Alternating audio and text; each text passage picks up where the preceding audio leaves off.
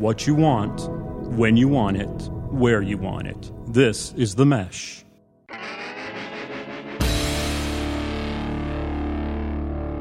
I'm with the band. Music and interviews you're going to like.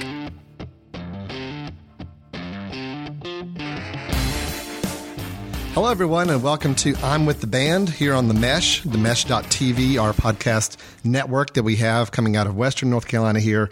We're producing shows and episodes all for people all across the nation and the world to listen to through iTunes and other sources as well.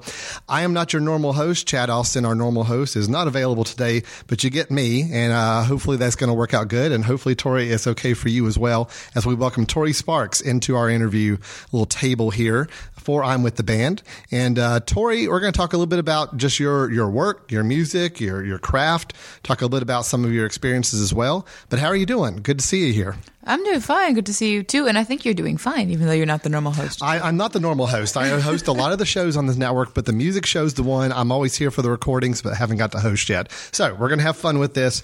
I am not deep background music myself, but I am an avid music listener, so I guess that makes me a pretty good guy to ask some questions about you and your work as well. Yeah, but that counts because, like, for example, I have friends who are not musicians, and I say, what did you think of, I'm working on some new stuff. What did you think of the songs? Oh, I don't know, because I'm not a musician. It doesn't matter. You want actual people, not musicians, to tell, right, tell you exactly. what they think. So, yes. So I may ask you some questions that are very, very simple level stuff, but I think a lot of our listeners enjoy this show because they want to listen to some talent they haven't been exposed to before. They want to hear some music they've never heard before. And a lot of them are not, deep in the music industry. So we're going to try to talk a little bit about your background, your experience, and what you're doing in the last several years here.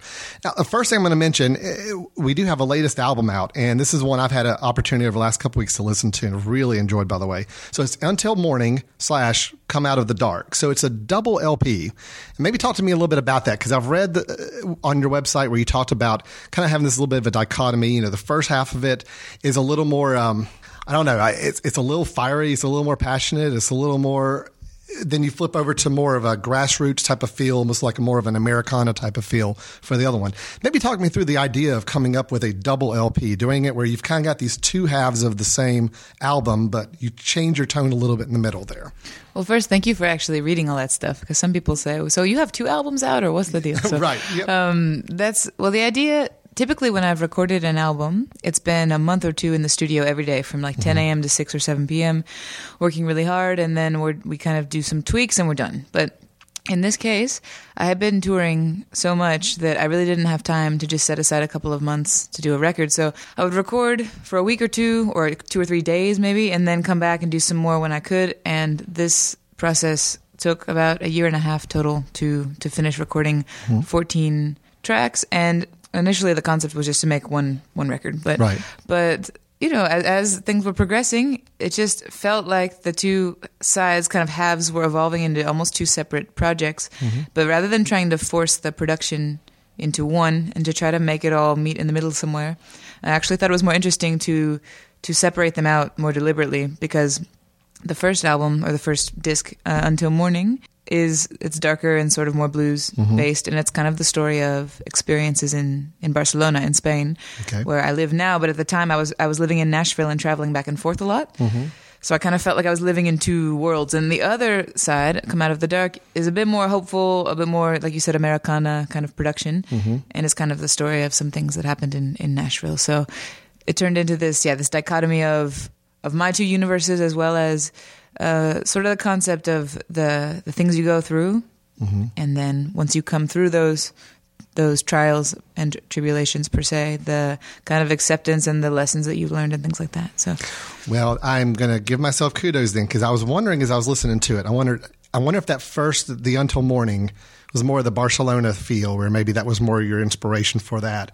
And then maybe the other one was Nashville. And it sounds like I was right. Good so job. Actually, I'm a little more into this music business thing than I thought. So you know what you're doing. I do. I'm trying anyway.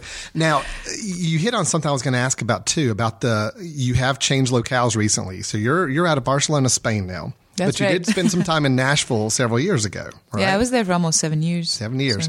So two very, I would imagine, different music scenes, and probably different inspirations and different The industry is probably different there. What have you seen as maybe some of the biggest differences in how they impacted you moving between these two very different geographic locations? They're totally different. I suppose I should point out first the things that are the same because there are so few, actually. Sure. The similarities are only, in my opinion, that first of all, you meet good and bad people everywhere, all over the world. So there's that. And there's music in both cities. That's it. Other than that, they're completely... the similarities stop right there, sir. Seriously. Because Nashville is this amazing city for a lot of reasons, because there's so much music there, and so much of it is of a really high caliber. Whether or not you're into that kind of style or not, it's just amazing musicians. There are so many studios, and just everyone really understands what you're going through, because it's this community of music industry. Right. There's also the level of professionality is very high. It's also a nice place to live because there's a lot of green spaces and it's very central. You can tour out of it very easily. But the downside for me is that it's kind of a conservative community when it comes to music and when it comes to everything. So it's changing, but it still is. Right. That being said, I learned so much there and met some really great people there. But in Barcelona, the level of professionality, for example, typically is not there. So that makes it very difficult. But the upside is that there is just all this crazy art and different kinds of music and very, very creative people that sometimes don't actually even play their instruments very well, and other times they do. But at the least, they're not kind of bound by these conventions of this is what the industry is telling me to do. It's a little more free, I guess, and it's expressive, how people feel like they can be expressive as creative artists there. So... Yeah, and you run into that with visual art, with everything. So it's a very inspiring place to be, but there are no rules and regulations, which sometimes can be challenging as well. And of course, it's a Mediterranean city, whereas Nashville's like a southern city. So you got like biscuits and gravy, and then you've got like tapas, and like, okay, then we go for the siesta, we walk on the beach. And I'm like, I thought we were having a business meeting. What is happening here? But it's fun. Oh, wow. And I love Spain. It's just really interesting. And I'm learning a flamenco. I love that. But there's nothing remotely similar at all, except that, like I said, I have met some really wonderful people in both places, which has been great. And I've also had some crazy experiences in both places. I've got to imagine those two cultures, those two environments, are going to have, they're both very, very impactful on your music, I would imagine. I mean, Nashville has become a very hotbed for up-and-coming artists and a lot of the great music scene. And then, of course, down in Spain, like you were mentioning, all the culture and the expressiveness.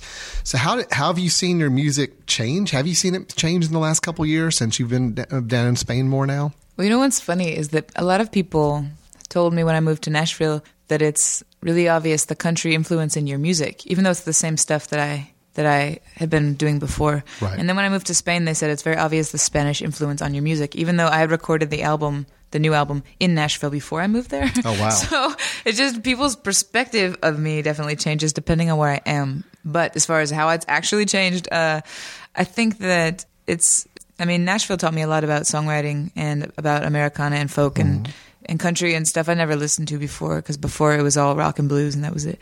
And then moving to Spain, like flamenco is incredible because the harmony is different. Just the approach to everything is very, very different. The rhythms are different. And also I've been listening to a lot of Latino music, like not Spanish, like Dominican, things like that, because I've been learning salsa dancing, and there's a very big Latino community in Barcelona because people move from South America or Central America to Spain because the language is more or less the same.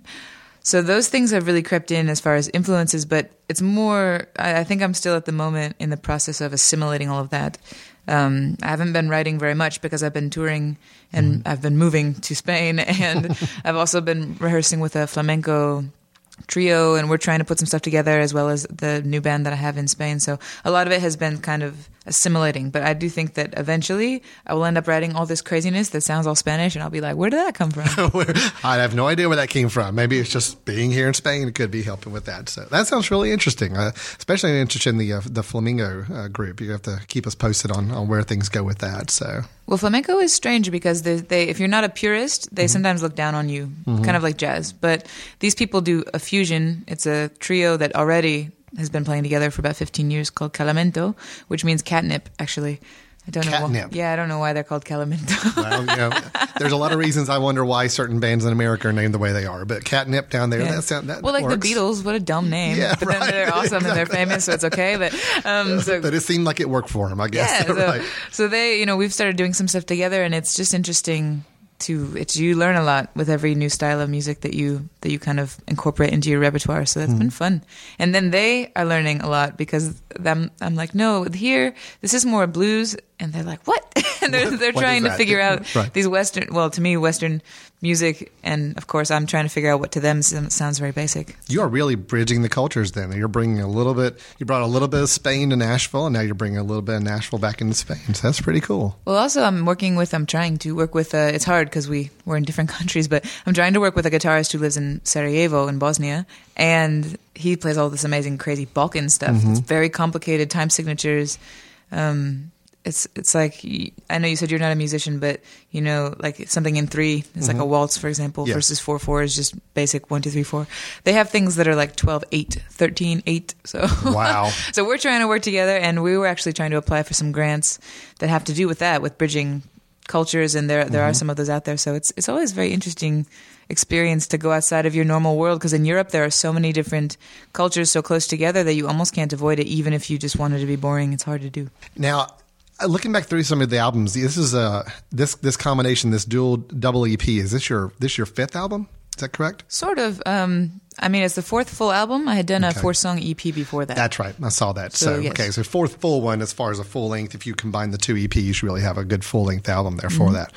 Over the years, you've worked with some really interesting producers, and I'm sure those people really a little deeper in the music industry than I am probably recognize a lot of the names there. But, you've had some great producers working with you on that. For somebody like me, they're again not in the music industry, or a lot of the people that listen to the show that maybe just want to hear the music and the musicians talk. What does that producer add to the product? What do they add to the album? Because I think a lot of people just think sometimes the producers just sit behind the table and hit the record button. And, there's a lot more to it, I know. But how would you describe what having a good production team makes these albums work? Well, it's a good question, because a lot of people don't think about that. Producers often really make or break a record, because every kind of producer there's so many kinds of producers, and they're all different. Because you have those producers that really put their stamp on the album, like Daniel Lanois, for example. You have other people and he did stuff with U2 and Emmylou Harris and all these people. And then you have other people who really just sort of try to pull the best out of the artist. And honestly, someone like Daniel Lanois is amazing, and I would love to work with him because I like his style. But if you don't like the style of a famous producer, it's really not a good idea to work with them, because they're going to make you sound how they hear you, and that might not be you, Right. You have people like Rick Rubin in the States, who did stuff with Johnny Cash and all these people. And there's another guy named Javier Limon in Spain, who's a very famous flamenco producer. And I like them because they tend to sort of strip down, actually, the artists and make it a more acoustic-based production. Right. And that's very effective. I was really impressed with what Rick Rubin was able to do with those Johnny Cash albums, because that was I was never a huge Johnny Cash fan, but actually hearing those albums, I respected that style of recording music more than I did even some of his more polished albums in the past. Well, that's why producers are important, because that's what they add to it. They're kind of like the lens, I suppose. The guy behind the desk pushing buttons is the engineer, but then the producers that I've worked with are actually both. Like, they're kind of producer engineers, where they're doing the engineering and they control how you set up the microphones, and they help you figure out who to bring in as far as other musicians go, which really affects the album. Because if you've got Slash playing guitar, or if you've got me playing guitar, it's very different. Right, so, a little different. Right. So, that's how that. Producers also they're important in that sense. But then these guys, Roger Moutinho and David Henry, they're engineers as well as producers, and I've worked with them as opposed to them just producing the record. So what they do is they add their kind of perspective and help me decide who to bring in. But then they also, I also have it's like a democracy sort of, but I'm also kind of the dictator. Like, I say no, I get the final say on this end. And I prefer that, because as an artist who does have a particular idea in mind, that's what I want to put out there. But I also want someone who has more experience than I do, who I trust and who has good ears and who's creative, that can give me more ideas, or can say, I know that you're the dictator, but really this sounds like this doesn't work. Right, sure. I think you need that. Otherwise you end up having kind of these navel-gazing You got to have some good projects that come constructive out. criticism. Somebody who's willing to point it out to when something's not working right. So that's Yeah, good. or just, it might not even be wrong. It's just where they say, we have violin on a lot of tracks. What if we did a saxophone instead? Sure. And you go, oh yeah, that's true. So these guys are great for that, and they've worked with really different kinds of artists, and they both really understand, I think, the concept of making music as opposed to I'm the producer and I want everyone to know. Well, it's just interesting as I was looking over the producers. I mean, David Henry working with REM, which is one of my all-time favorites, and then Cowboy Junkies, which I think is just a very underrated band. I used to listen to a great deal in college, and I could hear little influences on some of those in some of your songs as well. And then with Roger working with Elvis Costello. Elvis Costello, I think, is kind of a running theme for me, Margaret, and I, the producers here at The Mesh. Just about every other band or musician we brought in has had some sort of connection to Elvis Costello. So now you have actually continued that string Nice. there. We're both huge Elvis Costello fans. So when I saw the name on there with Roger, I'm like, oh, there's our connection. So we know we needed it this month, but we got it. So it's good. Great. Well, I think he's just kind of out there in so many senses that Yeah. people, everybody knows Elvis somehow, He's probably worked with just about everybody in a way. So there's some sort of 6 degrees of separation with Elvis Costello now. Exactly. So that's neat. Very good. Well, I think the production on the albums has just been great, especially this last one. I think it just sounds really, really solid and really good. Now, one thing I was going to mention before we go to a break here, I did have fun watching the music video that you guys shot for the song Mama, Thank which, you. by the way, great song. I really have enjoyed that song. My wife has heard that song playing in our home stereo a few times this past week now. So she enjoys it too, which is good. But the video looked like just a lot of fun to shoot because for those people who haven't seen the video, we'll make sure we put a link with this episode up there so people can go and see the video pretty easily. Is you performing, I think it was in a club in Colorado. Is that correct where you shot that? Yeah, we typically I've done, 3 other videos that were more concept videos Right. where you go to a few different locations and shoot them, and it takes a couple of days, and then you edit it. And usually I've done a lot of my own editing, actually, and that takes a long time. Yes. But in this case, I had a guy email me after a show I did in Colorado and say, I don't really like your other videos. I think you need a better one. And I wrote back, thank you for the feedback. If you would like to do another video for me, then we Yes. can talk. Otherwise, really, come on now. Yeah. And he wrote back, well, I do shoot videos, actually. They're corporate commercials, though. I don't really do music videos. And I could do a video for you for free if you were interested. And I said, well, I'm interested, but you have to understand that it's got to be, it has to be just like any other video where we come to a point of common consensus on what it's going to be, Sure. how it's going to be done. And even though it's free, if it doesn't come out well, I'm not using it. That's just how it It's goes. still got to represent you Yeah. well. Absolutely. So he was very understanding about that, although we did butt heads a little bit. Sure. But he ended up doing great, and we just contacted the club where he had seen me play, actually, and I was supposed to play there again. And I said, listen, I have this Monday off. I'm going to be out there doing this crazy tour, going out to Sundance Film Festival and all this stuff. Is there a day that we could just use the club and put up black, plastic paper over the windows, and we don't really have a budget to rent it, but we will put your logo and your website and the credits and all these things. And they said, sure. So this guy got his kids' friends and people to come be extras. And he set up before I got there. We basically shot in 5 hours, and I kind of lip synced, which is how you do videos. And then that was all. And Yeah. it was really fun, but it was kind of crazy because it was just sort of, okay, do the video. We have to go because I have a gig somewhere else. Let's go. Right. And that was it. But it was a lot of fun. Hey, sometimes the ones you can knock out in a few hours, I think, have a little good personality to them. So it looks like everybody in the crowd was having a good time with it too. So that was fun. I think it did a good job. Well, they were cool because these people are not actors. They don't know what Right. they're doing. So to Sure. try to get them to kind of act as if they're in it's harder than you think to pretend like you're watching a show when you're not and things like that. So they did it great. And honestly, it was fun because it kind of represents to a point like the spirit of the live show, even though it was, you have to play that kind of thing. But none of the other videos do that. So I was really pleased with that. The guy who directed it was named Stuart Osteen, and especially because he's not familiar with the world of music videos, I thought he did great because really artists are a pain. Even those of us who are reasonably rational. So he was wonderful. Sure. I actually directed one music video in my life, and that was back when I was in college in Chapel Hill. So band there. And I was a video guy, so I was bound and determined I was going to do a music video at some point. I still watch it. It's not that good, but I think the ideas were there. I think the intent was there. The passion was there. Just didn't quite have the craft yet. So But that's how you learn, is you keep Yeah, doing it. And that's that's right. why that's the same thing talking about producers, is that's why you try to work with people who have more experience than you do. Not just because they have a reputation. It's because in theory they help you avoid making mistakes, and that's the one thing you do run into as an independent artist is you make tons and tons of mistakes, and all of them are in public. So in theory, if you have people to help you not do that, that's great. But if you don't have that option, you just keep doing it, and you just know that, okay, then by the fourth record, which is this last album, for example, you feel like you know what you're doing. Yeah. Finally. That's great. Well, I'll tell you what, we're going to take a little break. But how about during the break here, or while we're going out to the break, you mind playing a song for us? That would be fine. Okay, good. Do you have one in mind that you think would be a good one to play for us? Well, you mentioned, too, that you liked, you said Tennessee Line and Mama. I mentioned Tennessee Line offline because you actually mentioned Chapel Hill in there, which that was my alma mater. So, of course, I'm a big Chapel Hill fan. So I do like that song, not putting any pressure on you. You don't have to play it necessarily. But that one, and then Mama's a good song, too. But whatever you feel like playing, we can play this one, and we'll play another one at the end of the interview. So... No, those are fine. I don't mind. I like it when you can please the audience without even trying. Usually you have to try really hard, so that's fine. Well, why don't we do Mama here during the break, and then we'll close out with Tennessee Line. Does that work? Perfect. Great, good. Well, we'll be back in just a few minutes after this performance here on The Mesh with I'm With the Band with Tori Sparks. All right, so this is called Mama.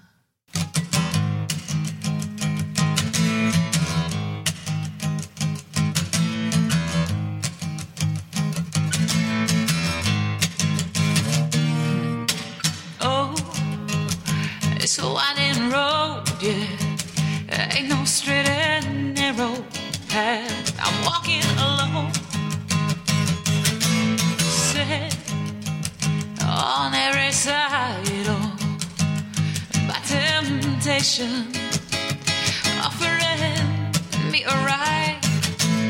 Don't he look good with his smile? But I know better try. Gotta keep my foot out of my mouth and the devil out of my house. Make sure when I go down south that I can find my way back home. Yes, I gotta try to. When the rain come down, I look for higher ground, and I know that I'll be found when I'm lost. 'Cause honey mama didn't raise no weak-willed the woman.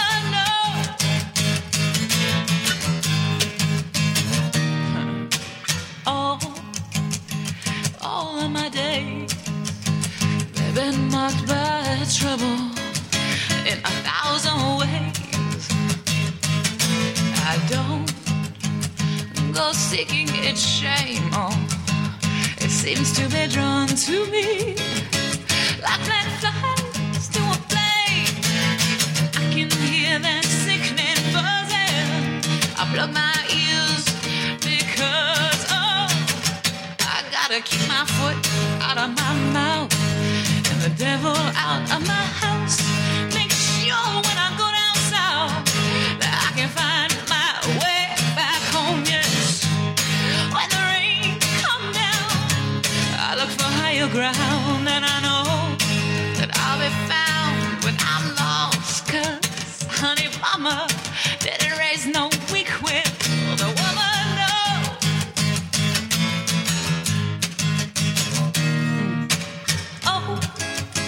When that wind come calling, honey, I know that bitter fruit will be falling. I gotta keep my foot out of my mouth, the devil out of my house. Make sure when I go down south I can find my way back home. Oh, when the rain come down, I look for higher ground, and I know that I'll be found when I'm lost. 'Cause honey mama didn't raise no weak-willed woman, didn't raise no weak-willed woman. Oh, no. Oh, no. I gotta keep the devil out of my house. Yes, I gotta keep him out. Oh, yeah. Oh.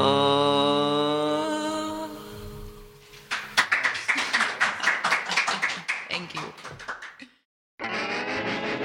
Main Cellar City Club, Hickory's premier music venue, is the place to go for music events, wedding dinners or receptions, company retreats, reunions, and more.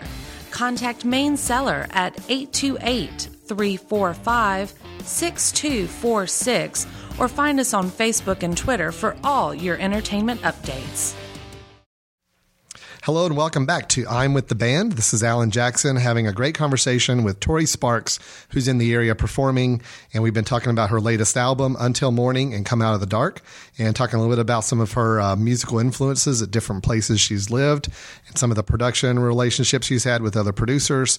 So a lot of great stuff there. Before we get into too deep here, let me just kind of back up and talk a little bit about the mesh and what we're doing here on the network.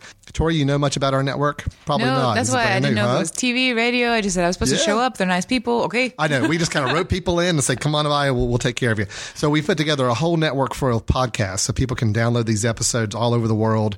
They're on iTunes. Currently, as I speak, we're on the front page of iTunes as one of their featured providers for Apple iTunes. So we're happy to be putting out a lot of episodes. We got a lot of variety of shows, everything from education to business to sports to music, film reviews, everything in between. So we have fun putting this network together. And this show, I'm with the Band, is all focused on getting to know some musicians and performers, talk a little bit about their craft and their work, and hopefully get some more people exposed to your music because there's some good stuff out there. So, well, in the past, doing internet-only broadcast really felt like kind of a waste of time, like 3-4 years ago. But now so much stuff is online, so much. It's almost better use of time to do something like this than to go on actual television, which is crazy. Absolutely. And the thing that I think about with television, I'm not going to get on my little rant with this normally, but with television, it's still very much you've got to cater to such a broad audience that you don't really get to connect with your niche audience, which I think is so important for so many of us trying to produce things. Is let's really find out who our true audience is and do things that can talk right to them instead of trying to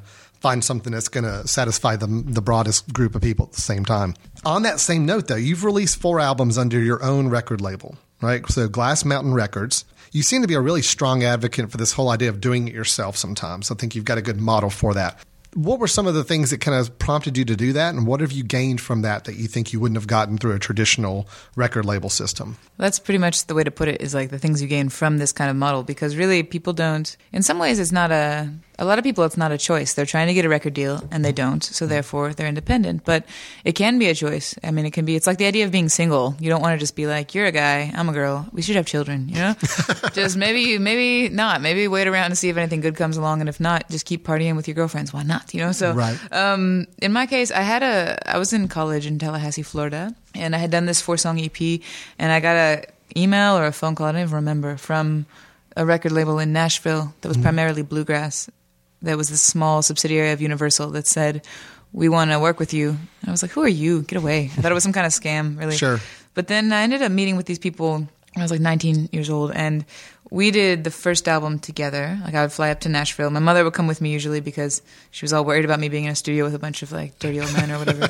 So it turns out some of them actually were. Yeah, I'll tell you stories about that later. Okay. But off the air. And maybe perhaps. An off the air yeah, story. So, I'll mark that one down. Okay, yeah. Good. Anyway, but a lot of them were nice people though, and so I did an album with them. And the record label was supposed to, promote the record and things like that, but they didn't. And they also would do things like put out press releases saying that my album was at like number 1 on the country charts or the pop charts. I'm like, you cannot do that. Yeah, you can't just go out there and say that. You can't just lie. Right, you can kind of make things sound good in a press release. You cannot just do that. And it made me really uncomfortable. So I eventually said I need to leave this situation. And they said, no, we own all your stuff. Like, but why are you interested in keeping me on if you're not doing anything? Right, sure. And they said, well, blah, blah, and I don't know. They'd ripped off a lot of people. So I just basically said, listen, do you remember when I first moved to Nashville? Because after I finished college, I moved to Nashville when I just turned 21 and still trying to figure out what they're doing with this record, blah, blah, blah. So I said, remember when I first moved here and you guys were trying to be nice and did that weird thing where you told me to come answer phones every now and then for you in the office, and that way I'd make a little bit of money under the table or something? Remember that? Do you know I know like everything about you guys? Are you aware? Like, I've seen all your files, and I'm going to tell everyone unless you just let me out of this contract. So that's what we call blackmail. Well, and if it has to work, it has to work. So yep. That's how I got out of that contract, which I'm glad, because they later got investigated for all these things by the FBI because they're bad folks. But of course, at the time, that feels like a horrible disappointment, that your world's falling apart. You think that you thought you had a record deal and you don't.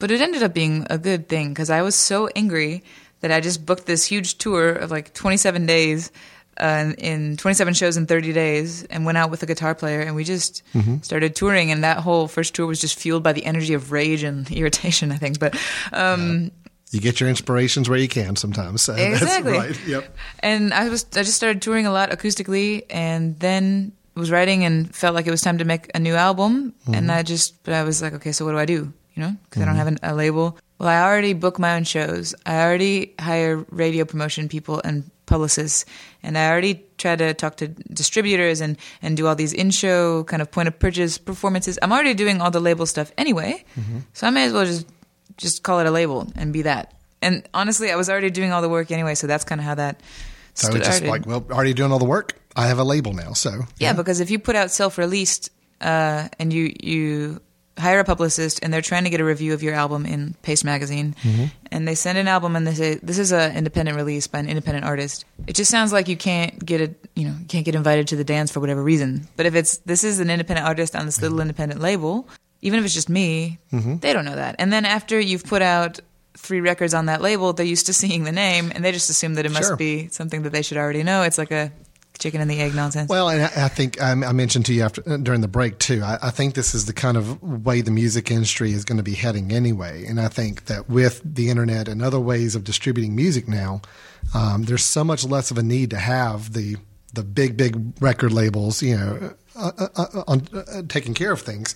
When you can go out and produce, you were already doing all the work as it was. So you did create that label, and I think you can connect that directly to the audience that in ways that you probably couldn't have done that before. So, well, the upside of being independent is that you really you can make decisions a lot faster, and it's smaller economies of scale, so you can experiment more, and you're in greater control of your career. And I speak at colleges and music conferences. I was just in Greece speaking about this kind of thing at this place, at this event called Womex. Because especially in Europe, this kind of DIY concept is not very common. And trying to explain that this kind of thing, it can be a choice or it can be, default because you don't have a deal. But a lot of more and more famous people are choosing to go this route for that reason, because then you can make the decisions. You don't have some guy test marketing something somewhere in some office and then they do it wrong and then your career is shot. Yeah. With regards to big labels, they're just sort of unwieldy and heavy. I think smaller labels and mid-sized labels are still useful, though, because they have more connections and more of a track record, so they can kind of plug you into opportunities in a way that you yourself can never do. So I'm not saying all labels are bad. Sure, I just think that the big Sony records, I don't see that as useful unless you're doing vanilla, ice cream, white bread, pop, and you only want a career for 2 years. Yep. And then it's useful. So. Well, plus those large record labels, the biggest advantage they had for so long was radio, which, radio is just not at all what it was 10, 15 years ago. So, if radio is not the main way that we're learning about new music, it's the internet, it's websites, it's YouTube videos, it's iTunes, whatever. You're in a great position for that. So. Well, it's good, but the only difficult thing, well, not the only, one of the difficult things at this point is because there's so much music out there, because the costs of production are so much cheaper and everything is digital, and it's not exactly easy per se, but it's easier to just make a record and get what you want. And now it costs $10,000 to make literally a world-class quality sound recording as opposed to $1 million.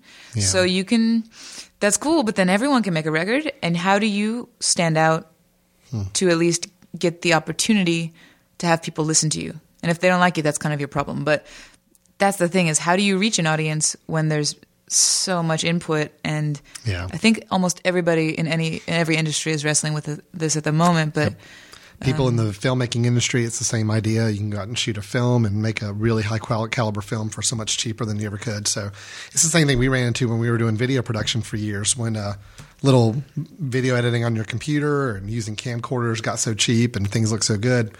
It became a tougher business, but then that's when quality just has to rise to the top. You've got to, just because people can do these things cheaper doesn't mean that they're good at it. So I think that's the key, is finding out you've got the talent there. So it's just a matter of making sure people can hear about it and getting the word out there for it. So, I think too, taking care of your relationships, and I don't mean in an annoying networky way, which I have to do as well. You have to take that guy to dinner that helped you with that distribution thing. I hate that, but you have to do it. Yes. But I mean, as far as just taking care of your fans, when someone actually emails you to say thanks for the show, you should email them back, and as fast as you can. Maybe not that day, but email them in a day or two. If you are able and say thanks. And I do this monthly broadcast online through a platform called Stage It, and it's a concert, and people can watch from all over the world, and they have to pay to watch, but it can be 10 cents. It's whatever they feel like donating in. Oh, nice. Yeah. And it works really well. And then people chat, and they tell you things, and hey, the sound is bad, or play the song, please, or whatever. And just as many ways as you can kind of let people know that you're aware that they're out there listening, they come back and they tell other people. And so even though that takes a lot of energy, that's really, I think, how you grow your audience as an independent artist. Because if you're not on the radio, word of mouth is going to be your best friend. Because if you buy an ad in a big magazine, no one's going to pay attention to that. But if someone's best friend says, you have to listen to this, it's amazing, and she's so nice, she totally emailed me back, that helps a lot. Oh, absolutely. All the music I listen to now is all because a good friend of mine, told me I need to check it out. Exactly. That really is it. Okay, one thing I heard about some of your music is that it has been licensed to be used in some different places.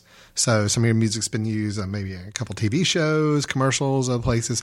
What has been one of the most interesting places that you've heard your music played, maybe somewhere or through some vehicle where when you heard it, you're like, wow, that's actually pretty cool that my song's being played here? Well, the funny part is with a lot of that stuff is I don't even have a TV, so I have no idea what these shows are half the time. But the one thing that was very cool was I got an email actually from this person who's a publicist in Sweden. Who sometimes, my point is, sometimes I don't hear from him, and I'm like, "Aren't you my publicist?" Okay, but he emailed me and said, "Hey, your music is being used in like the in-flight music for Lufthansa, the German airline. That's cool because that's a great airline. Number one, they have very good customer service, unlike some airlines, and they're all over the world, and that's just kind of fun." And then I looked at their playlist, and it was people like John Hyatt or Damien Rice and people that I listen to and that I like. So it's nice when you're on those kinds of lists, as opposed to, it's like when I put myself into Spotify, for example, to see what I sound like. I hate those artists that come up. So, as far as like the ones you're supposed to be like. Yeah, it's awful. Right? So I like when I'm in good company. Yeah. So. I was going to mention the airline example, but here's my problem. I always have a hard time pronouncing the name of that airline. I think some people say Lufthansa. Lufthansa? I think that's right, but I say Lufthansa because that's how they say it in Spain. Okay, I flew Lufthansa just a few months ago when my wife and I went to Thailand, and we had to take a flight from Germany to Bangkok there. And the whole time I felt so bad because I could never pronounce the name of the airline. Every time somebody asked me, what airline are you flying? It's like that Lufthansa type place. So I saw that example. I saw that you were on the in-flight music on that. I just didn't want to bring that up because that was going to force me to say that name. Most people don't admit things like that. I always do, though. So I feel like we are getting to know each other. Yeah, exactly. That's right. So you actually haven't heard it on the airline, or have you? No. I haven't heard it myself, although I have flown that airline. But most of these things are American shows, and I'm in Spain right now. So like there was some NASCAR biography and cooking shows and very weird things. Wow. But the times when something has actually come on, like for example, I was in the car with my mother and like a song came on the radio. Things like that are very cool because it's this weird surreal moment when you feel like, whoa, okay. That's just a fun moment for yourself internally, but it's even better when your mother's there because then she can be that is really cool, proud of you and happy and momish and stuff. See, I think it would just be really cool if you were on the airline and you're listening and you heard your song come on and you could start singing along in the airline to your song, and everybody else like, who are you listening to? It's like, oh, you need to turn to channel 5. And all of a sudden they don't even realize that it's you singing. Yeah, that would just be a really cool meta moment, I think. I think you're lying, though. Like, this is me. No, yeah, sure it is. Right, that's true. That's true. One thing I really was pretty I thought was pretty admirable that I read a little bit about what you do is, I mean, there's a lot of artists out there putting out music, but there's only a small number of those artists really doing something to give back to the community. And it sounds like you've had a project going on, the Feed Your Soul Guitar Project. Can you tell me a little bit about that, or what got you started, and just this idea of giving back, and if there's anything else that you're doing right now to try to help back to the community, whether it's the music community or just the community as a whole? Well, one thing is that the unfortunate thing is I would like to do more of that. It's just it's very hard these days. All over the world, the economy is a little funny right now. So it's very difficult at times to find just literally the money and the time to do these kinds of things. But when I can, I like to, because as an artist who is self-managed, you feel like you're always talking about yourself all the time. Mm-hmm. It's almost like you're selling toothpaste. You're like, seriously, it whitens. And then, right. And after a while, you're like, buy Tori Sparks. You'll live 100 years. It just, oh my God. Yeah. But you got to be your own ad man in a way. So, all the time. So if you are already up there in front of a microphone, why not promote something that actually needs help, really, and that deserves it? So a lot of times when I've done big concerts like CD release shows, I'll do a kind of a partnership with a local or a national charity and give some money to them. Like we did something with the third album that benefited Save the Music, which puts instruments in schools. Yes.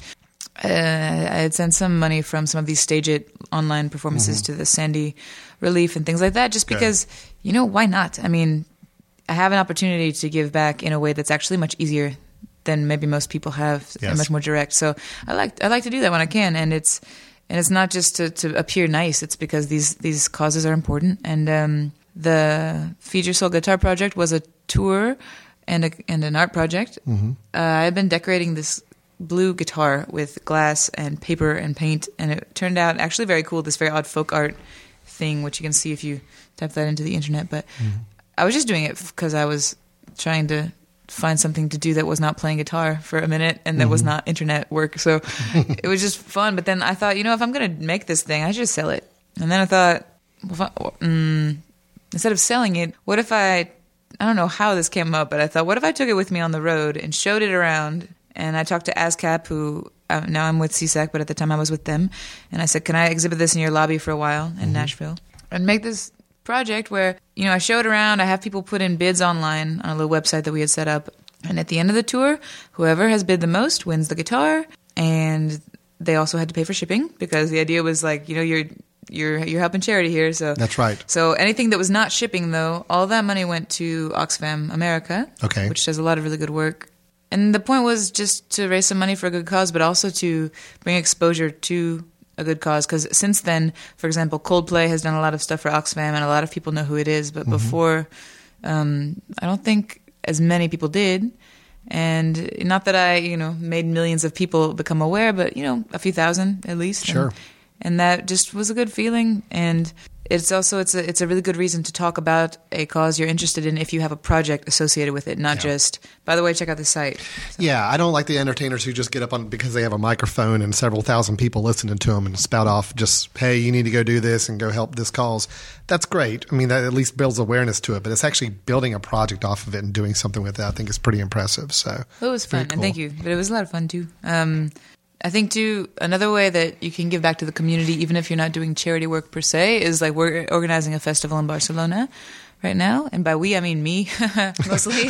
But she is a do-it-herself person. It was supposed to be a bunch of people. I don't know what happened. So mostly it's me. But I do have an owner of a studio who's helping a lot. And so he and I are doing this. And the idea is to bring together all the different kinds of music, as well as visual artists and photographers, and do workshops for kids and for adults. And you do pay an entry fee, but it won't be that much, really.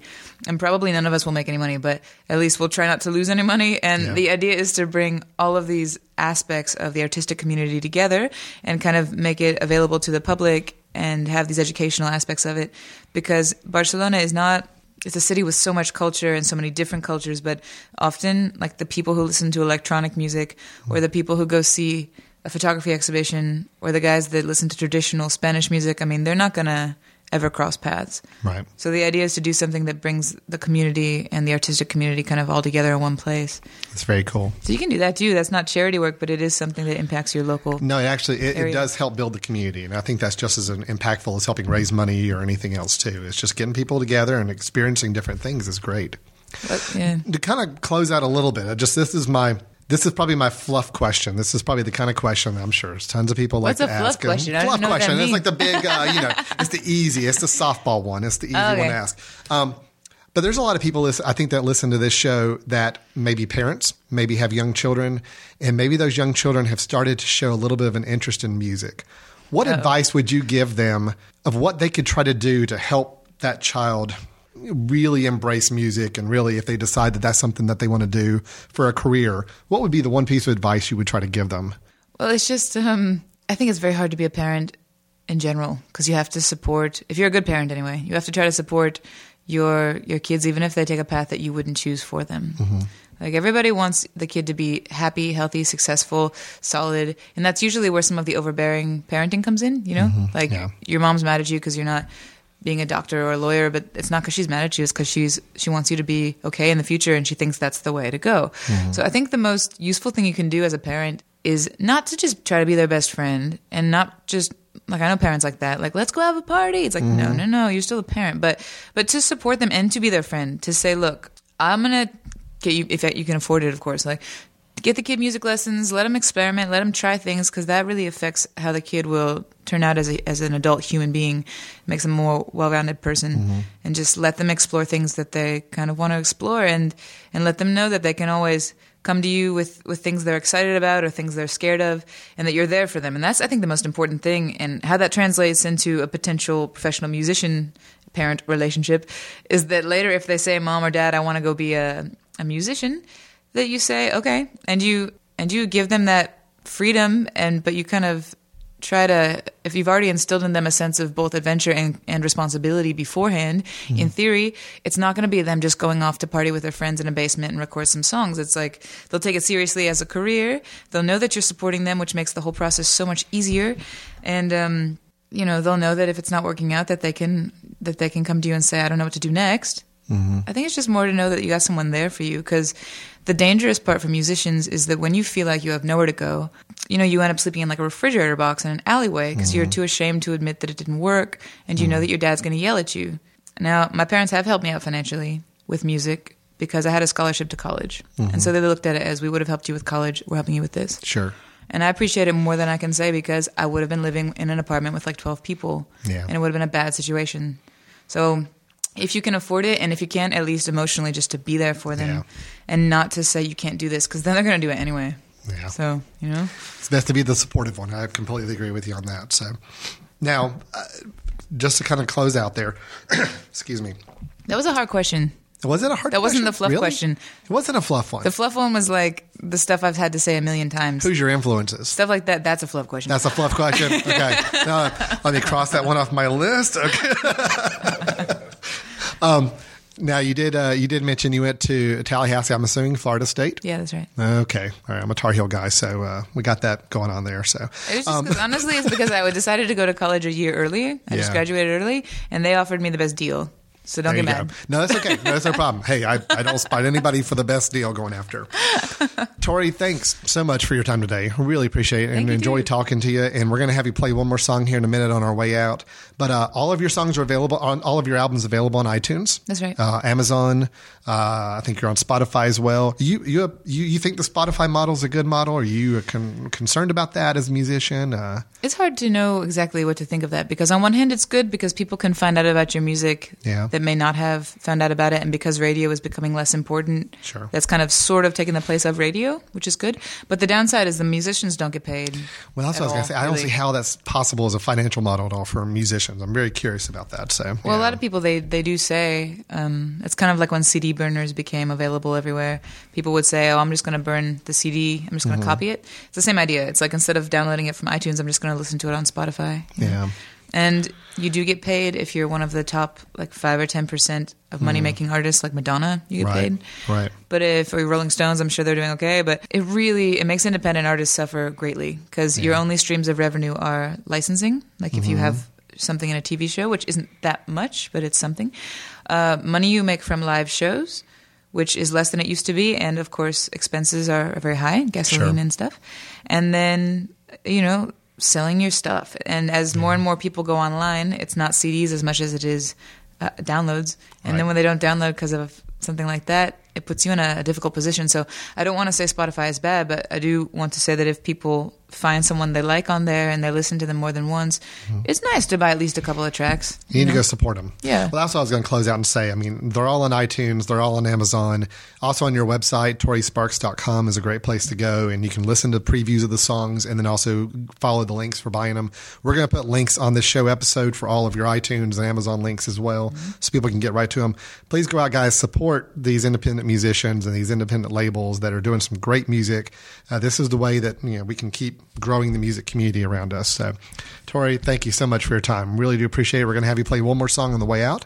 But any chance we'll get you back to North Carolina in the near future? Actually, yes. I mean, when people ask you those questions, you always have to say yes. But actually, yes, because but you're really being honest. For real, because just like last night at the house concert that I had played with, I said, this has been so fun, and I meant it, and it was fantastic, because I found that North Carolina is a little strange in that you Like the first Oh, time. really? Please tell. Yeah. No, I mean, in terms of booking shows, like the first Okay. time or two that you try to book shows, it's like no one calls you back, and I don't know why. But then later, it's like Texas. They do the same thing. And then later, once they've seen you somewhere and they decide they like you, everyone is so amazing and they're so welcoming. So I think that the next time I come back, I'll be able to play here more actually, and That'd be great. I look forward to it. So Good. Well, we'll make sure we'll bang the drum whenever you do. So let I hope people you know about actually it. bang a drum. I will. No, seriously, we have a drum in the closet. We get it out for banging every once in a while. So yeah, good. Tori, thanks so much. That's Tori Sparks. ToriSparks.com. Her latest album, Until Morning and Come Out of the Dark. Great thing to go listen to, download, give it a shot. And we appreciate your time. This has been I'm With the Band here on themesh.tv. If you have any questions for us, feedback, ideas for other performers you'd like for us to be talking to in the future, drop us a line at info@themesh.tv. We've also got a contact us form on our website that you can go to and fill out a short form if you've got a question for us. We'd love to hear from you. Until next time, this is Alan Jackson. We'll talk to you soon. Take care. So this song is called Tennessee Lion. This is a true story. And maybe I'll have a little bit of percussion from my jewelry in here. We'll see how it goes.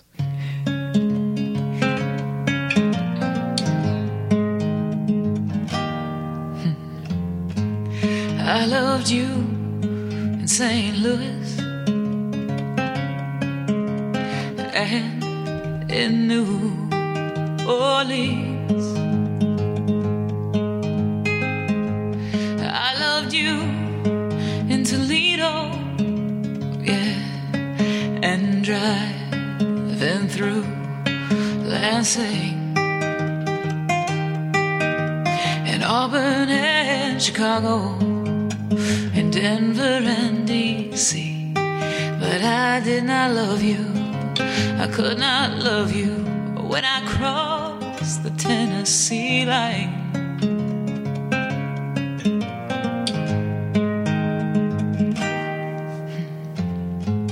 I loved you through whole Texas and in New York City. I even loved you in Toronto, yeah, when I crossed illegally. In Chapel Hill and Roswell, especially in LA. But I did not love you, I could not love you when I crossed the Tennessee line.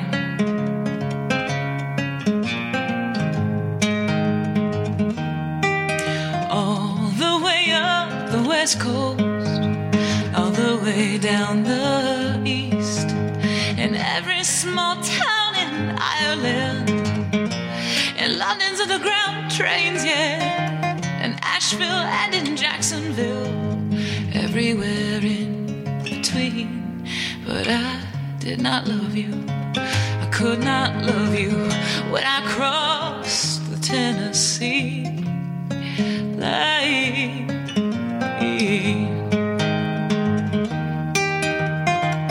Finally, the road runs out and I fall at your feet with asphalt for skin these days.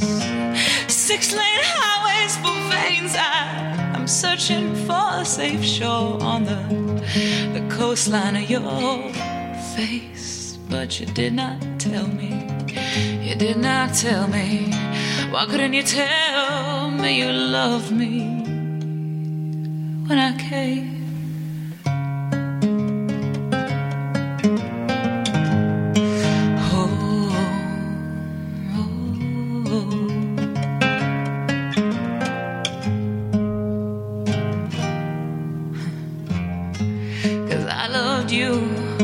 St. Louis,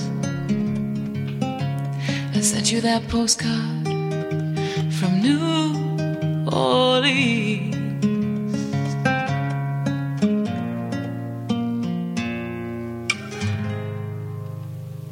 Yeah.